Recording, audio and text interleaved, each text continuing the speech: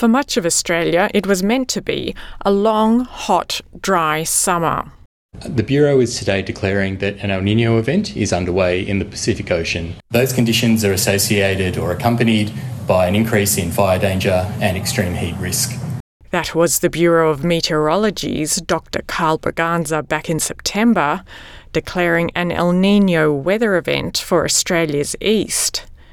Based on the presence of this El Nino, the Bureau's outlook for last October to this April foresaw an above-average risk of extreme heat and fire in many parts of southern Queensland and New South Wales, as well as the west and top end. Instead, we've seen record rainfall. Floods have devastated northern Victoria, as well as southeast Queensland. Senior meteorologist Harry Clark has told Channel 9 flash flooding could again be possible in far north Queensland, which was hit by tropical cyclone Jasper last year. We could see rainfall totals in the order of 50 to 150 millimetres across parts of the North Tropical Coast over the next 24 to 48 hours. We do see the risk of flash flooding. So there's smaller creeks and streams that are around far northern Queensland, given the recent wet conditions, could rise quite quickly with any heavy rainfall.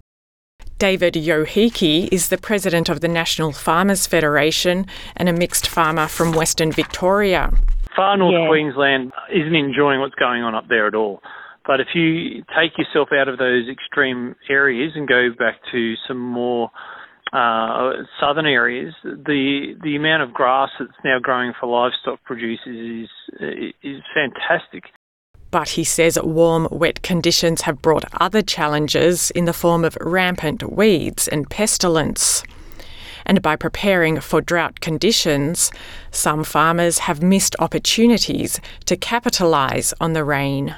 So you talk to a lot of farmers and they tell stories about how they're seeing things that they've never seen before, or the environment's not working the way that it traditionally would.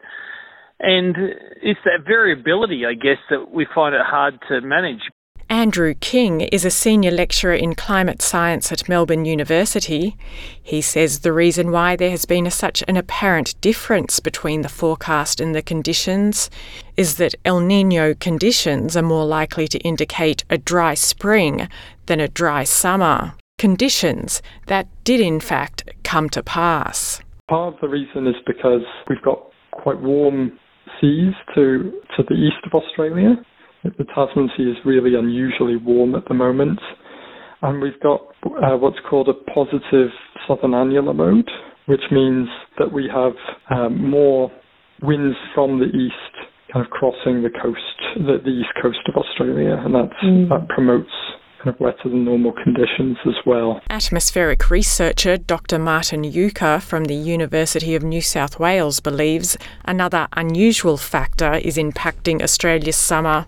In January 2022, the Hunga Tunga Hunga Ha'apai underwater volcano erupted in Tonga, the biggest eruption in 140 years. It sent a massive amount of water shooting into the Earth's stratosphere, the water creating tiny ice crystals. Dr. Yucca says this may have had an impact on local conditions. Usually with the El Nino that we have, we would expect hot and dry conditions which come with a negative phase of the southern annular mode. But what we observed this year is that there was a positive southern annular mode, even though we have El Nino conditions. There's been volcanoes all the time, but this one is just really, really special because of this water vapor, and we don't know of any other eruption ever where a similar thing happened. So, what can we expect for the rest of summer? Andrew King says more high temperatures are expected. In Australia, the Bureau of Meteorology is predicting more rain for southeast Queensland, eastern New South Wales and Victoria, but parts of Western Australia, the Northern Territory and North Queensland will probably see drier conditions. Experts say one thing is certain, that as climate change worsens, unpredictable and extreme weather events will only increase, posing ever greater challenges for farmers, governments and forecasters alike.